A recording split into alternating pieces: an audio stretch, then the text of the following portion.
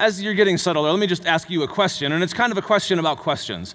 Have you ever noticed how much more effective it can be and how much more it makes you think when somebody asks you a question rather than just telling you the answer? When they get you to think about it for yourself, if you're up against a problem of some kind and you're trying to solve it, sometimes it's nice if a person will just come along and give you the answer and solve the problem for you and you just move right along.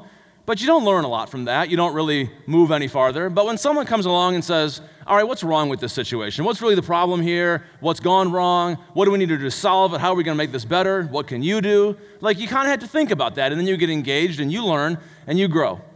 Now, Jesus is a master teacher, and I think that's probably why we start hearing so many questions in the teaching that he offers. I don't know if this even struck you or not as we listened to that reading just now.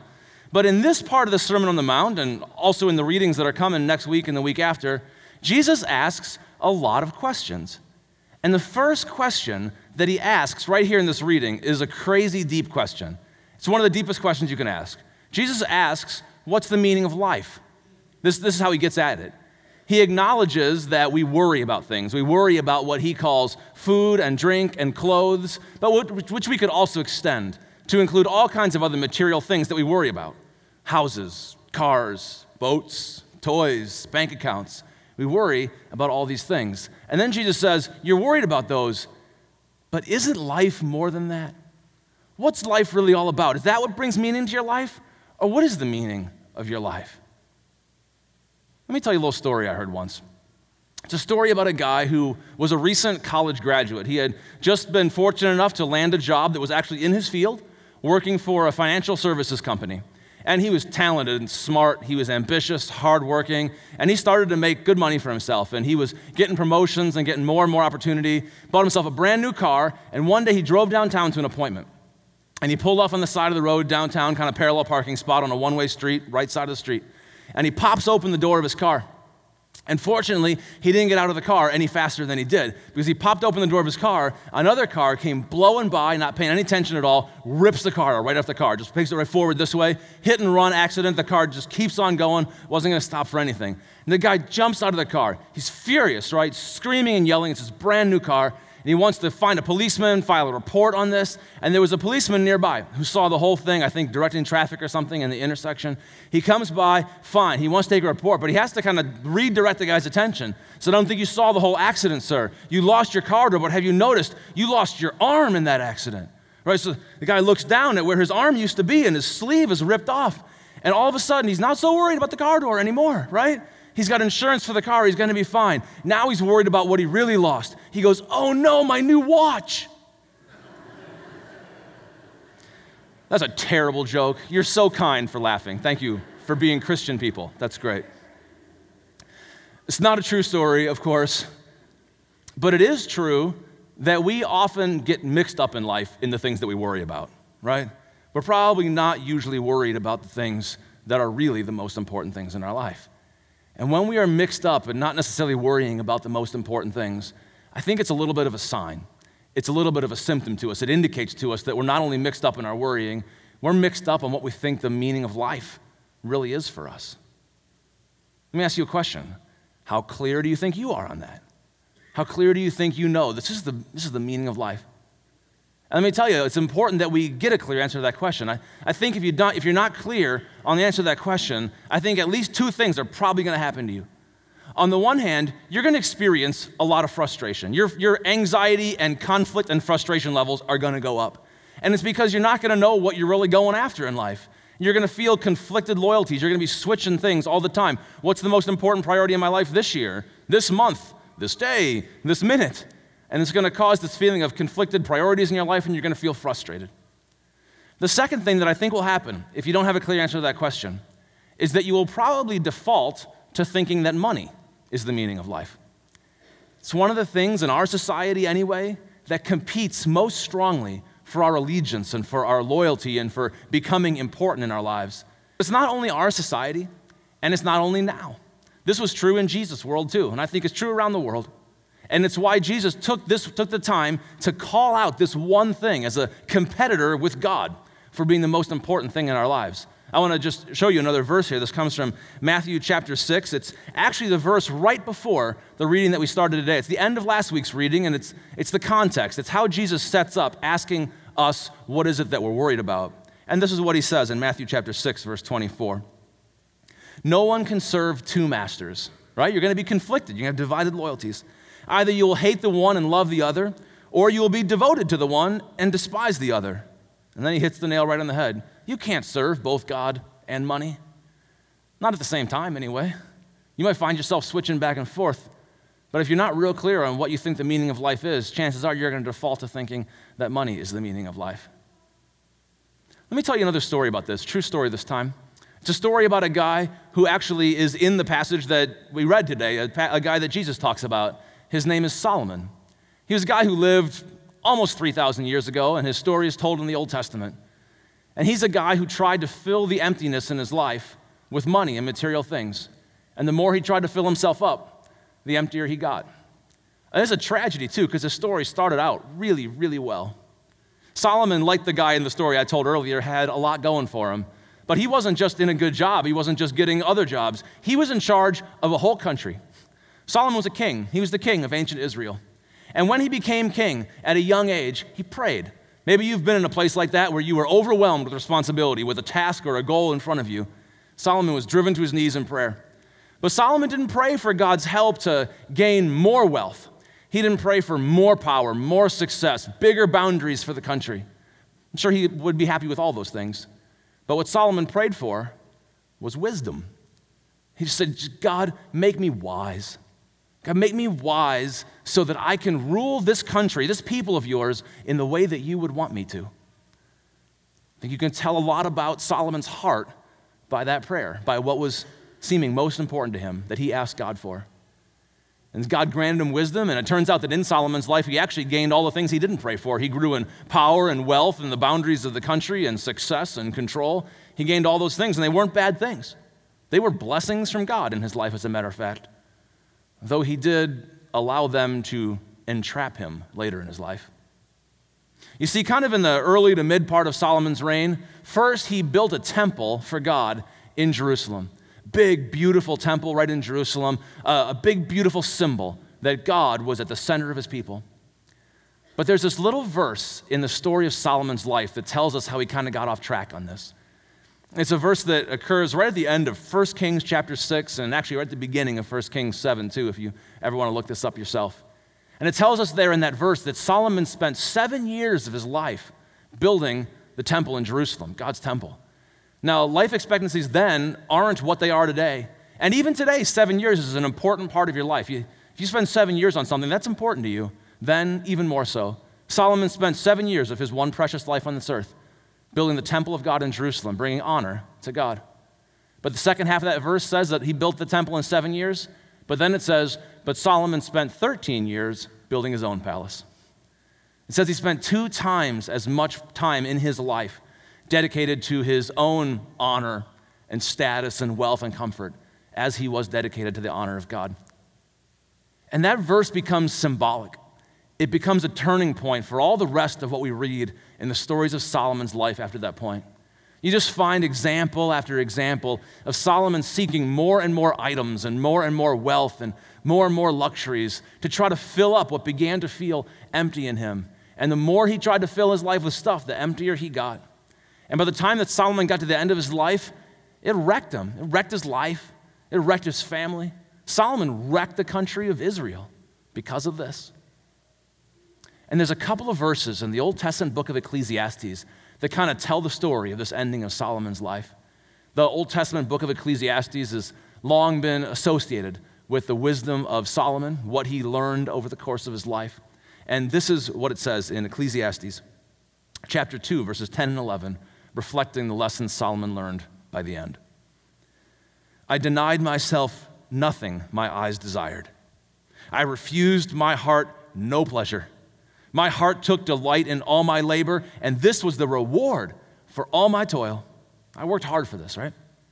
Yet, when I surveyed all that my hands had done and what I had toiled to achieve, everything was meaningless. It was a chasing after the wind. Nothing was gained under the sun. Solomon had tried to fill his life up. He tried to fill that emptiness, and he got to the end of his life. He got to the finish line of life and looked back and realized he had wasted his life. And man, I do not want to do that. I do not want to find myself in that position someday where I am at the finish line of my life on this earth, and I have run hard, and I have run as best as I can in one direction with my life, only to look back and go, I ran in the wrong direction. I don't want that. And I know you don't want that. And I don't want that for you. And here's Jesus gathered with his disciples and the crowds around him on the Sermon on the Mount going, isn't life more than that? Is not life more than these things? And Jesus asks his disciples this, and he acknowledges with them that if you don't know the answer to this question, you will worry about many things, and you'll probably worry about the wrong things. But as he discusses this with them, as he teaches his disciples about this worry that will come from this, it's not just an internal feeling. It's not just something that happens in your heart. Because while Jesus is interested in what happens in the heart and the soul of your life, he's not only interested in that. Jesus is also interested in the decisions that we make, in the lives that we lead, the priorities we serve, the communities that we build. And so he spells this out for his disciples and for us, what this will mean. And almost at the end of this passage that we read today, he describes this. So this is Matthew chapter 6, verses 31 and 32. So Jesus says, so do not worry, and he starts here. Don't worry, saying, what shall we eat, or what shall we drink, or what shall we wear? And then he says, for the pagans, run after all these things, right? That's the external activation of the internal attitude. If you're worried about it, you will chase it, and it might be the wind that you're chasing. For the pagans, run after all these things, and your heavenly Father knows that you need them. You'll just chase, and it'll be a chasing after the wind, and you'll get to the finish line. You'll go, I never caught it. I ran in the wrong direction. I wasted my one precious life. All right. I brought along a little visual that I want to share with you. So raise your hand right now. Tell me, have you ever seen a hamster wheel? Have you seen a hamster running on a wheel? Raise your hand. Have you seen that? Isn't that kind of fun to watch? They just go and they go. They don't get anywhere at all. All right. So somebody, and apparently a lot of somebodies, thought it'd be a really fun idea to build human hamster wheels. Have you ever seen a human hamster wheel? If you ever want to find something really dumb, you know where to look for it? You go on YouTube. That's where you find this kind of stuff, right? I love it. So I want to share with you a little video right now of some people running on a human hamster wheel. Really helpful illustration. Let's run that video right now, can we? So here's a guy who's running on a hamster wheel in a park. This guy's like, I'm running, this is okay. His buddy jumps on, hey, let's see how fast we can go. And they go and they're doing it together. One of them gave the example, but the first guy realizes this isn't such a smart idea. So I think I'm gonna get off this wheel. Whoa, that was careful. Ow, oh, boom, trashed. Yeah, okay. Here's the really scary part. That's like 30 seconds, or I think it was like 27 seconds or something. You can find videos like 4, 5, 10 minutes long of people doing this in parks, and they fall down on their head. The hamster wheel trashes them, and they go, maybe I'll try that again. And they get up and go over and over again. And, you know, it's kind of funny in a, you know, me sort of way. I think that's kind of funny. But here's the thing. Don't we do that? Like, don't we do that? People have said that the definition of insanity is doing the same thing over and over again and expecting different results. And so like you run the hamster wheel, it drops you on your head, you go, maybe I'll try it again, maybe different this time. Or we chase after stuff that we think is going to provide meaning, value, joy in our lives, and it leaves us empty. So you go, maybe I just need more of that. Maybe I'll just do that again. And we just run this wheel and we chase this wheel. We don't get anywhere. How do we get off that wheel? I think the key to getting off that wheel is actually in one of the other questions that Jesus asked in this same passage. And I think that when we get the answer to this question right, crazy as this might sound, the whole meaning of life question will basically take care of itself. And this is how Jesus gets to this other question. He's talking to his disciples about the worry that they experience and tells them not to worry. And I can just kind of imagine Jesus out there, like on this hillside, teaching the Sermon on the Mount to his disciples, and a bird flies overhead as he's teaching this. And he goes, look at the birds of the air. And they all look up, look at the birds of the air. And he tells them, you know, they're not chasing stuff. They're not on the hamster wheel. They're doing what they got to do to eat. They're finding bugs and worms, whatever.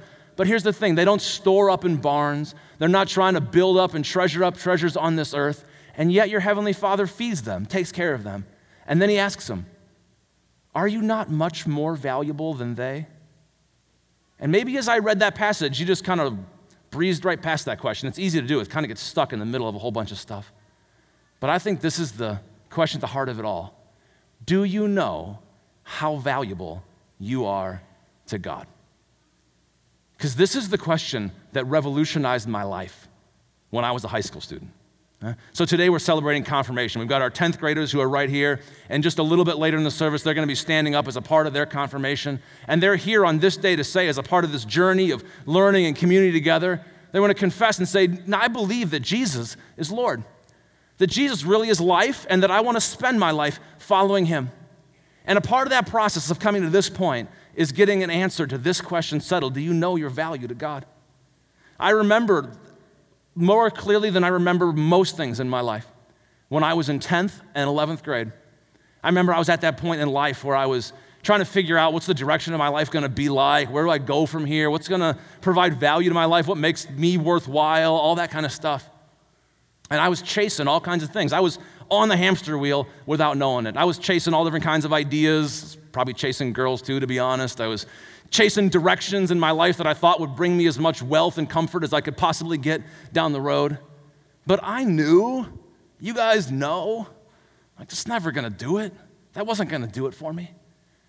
And it was at that point of tension, let's call it anxiety, let's call it worry, trying to figure that stuff out, that God finally reached my heart with the gospel that I had heard for years in my life.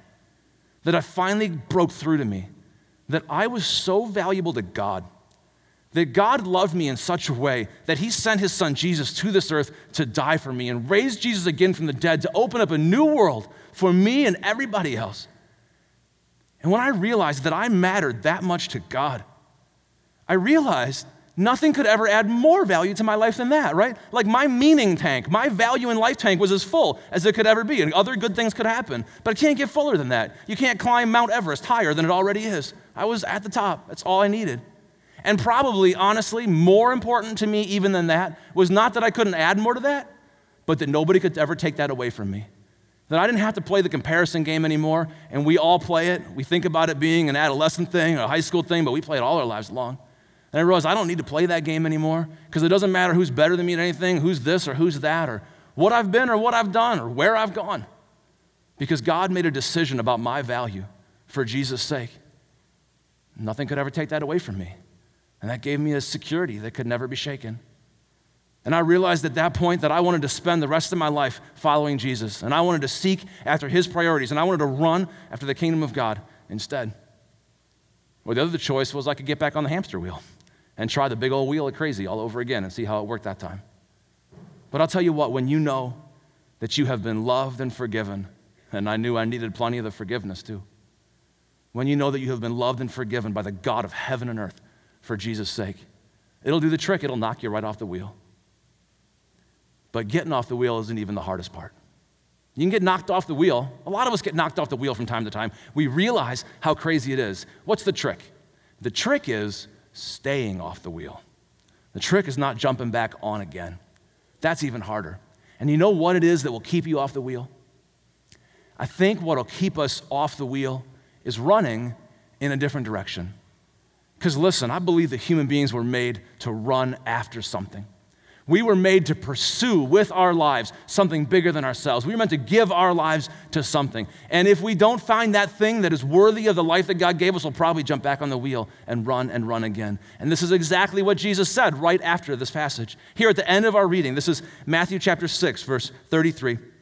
Jesus had said, don't worry about these things. The pagans, they run after these things. They chase them, but your heavenly Father knows that you need them. And then he said, but seek first, run after, pursue first his kingdom, God's kingdom and his righteousness, and all these things will be given to you as well. You're going to spend your life chasing something. Chase this. Run after, pursue this. Let me tell you a couple stories that I think maybe help illustrate this a little bit. First one, these are both true stories also, by the way. I have to say that now, don't I? The first story is about a Christian guy, not a part of this church, part of another church actually in another part of the country. He was a guy who had also been successful in his career. He was a regional vice president in a large company, and he worked well, and he worked as a Christian in his company. He worked with integrity and with ethics. He treated both colleagues and clients alike with compassion, created value in this world by means of his work. And outside of his work life, he also wanted to find a volunteer role. He wanted to serve his church family and try to help his church family serve its mission.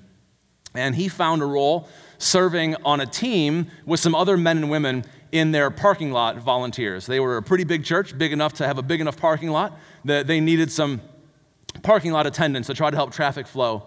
And this guy thought, and I think the other people on the team must also have thought, that the good news of Jesus that was being proclaimed and taught at their church was important enough, was life-changing enough, that they didn't want people being so infuriated at not being able to park that by the time they got inside, that they'd be so closed off in their heart they couldn't hear it anymore because they'd be angry from being outside.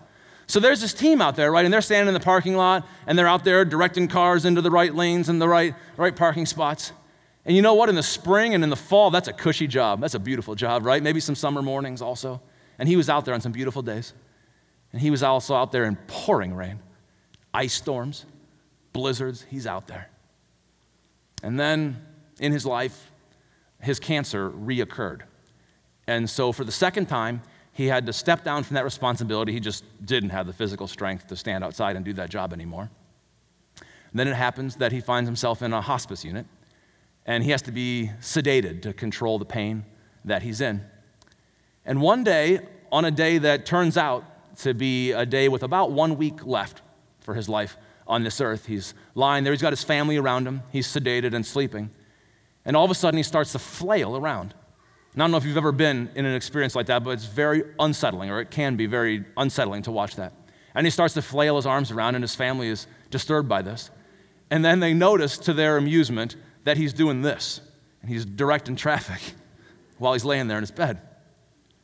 Now, I don't know, I've never been there myself, but I just have to imagine that whatever it is that rises to the top of your mind and controls your muscles when you are sedated and dying, that probably that's something that was pretty important to you, and that's something that provided meaning and value in your life while you've been alive on this earth. And this guy found meaning and value in life in a simple role, but it was what he was doing to point people to the good news of hope and life in Jesus Christ. Now, right here in this church, last week after worship, I had a conversation with a young woman who came up to me, and she had been impacted by the words of Jesus that we read in the Sermon on the Mount last week. We heard from Jesus as he taught us, warned us, don't store up for yourselves treasures on earth. Don't store up treasure on earth that just wears out and breaks down and people can take it away from you, and it'll break your heart. Instead, store up treasures in heaven. Store up treasure the kingdom of heaven, because that will never wear down and never break, and it won't break your heart. It'll last forever. So store up treasure in heaven. This young woman was impacted by those words of Jesus that we heard last week, and she came up to me after the service and told me that she was a sophomore in college, kind of at that point in life where you're really making some decisions about, am I going to go this way with the direction of my career and my life and the investment of my talents and energy for the rest of my life? Or am I going to go this way and do it that way? She's a very smart, capable, talented young woman, and she could do a lot of things. And one of her interests, one of the possibilities before her, would lead into a field that was likely to be a fairly lucrative field for her, a research-oriented field, and probably would have provided a pretty comfortable life for herself and maybe a family down the road. The other path was leading to a field that, if I told you what it was, honestly, you would know, not a very lucrative field. And yet it was one that really she felt was much more connected to the way that she sensed that God was using her to make her world a better place, where her passions and gifts could be employed that way. And she said, as a result of that passage last week, she knew which way she was going to go now. She didn't want to be on the hamster wheel doing this thing, trying it over and over again, but instead seek the priorities of the kingdom of heaven. And that's not to say that lucrative fields or less lucrative fields are any more virtuous than one another. Being poor doesn't make you pure. The question is always simply a question of what are you going to do with what you have, whether you've got a lot of it or whether you've got a little of it, with money or control or influence or success. What are you going to do with it? Do you want to just chase the wheel? Do you want to just try to get more and more of it? Or get off the wheel, get off the big wheel of crazy and seek the kingdom of God? Right? That's the question Jesus is asking here.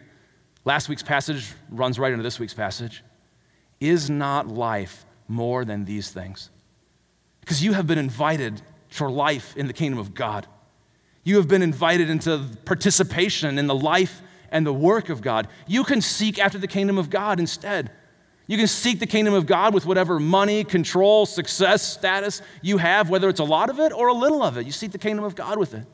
You can run after the kingdom of God with the time and the energy that you have in your life, with the gifts and abilities, passions that God has given you. You can pursue the kingdom of God with your heart and with your emotions, which will probably happen naturally if you do those first things, and it will create more of those first things also. Man, I'm telling you, life can be so much more than a lot of us ever imagine. Life pursuing the kingdom of God is a life that's full of courage and adventure and passion and meaning in relationship with the amazing maker of heaven and earth, mind-blowing as that might seem. And yet so often we are willing to settle for less than that.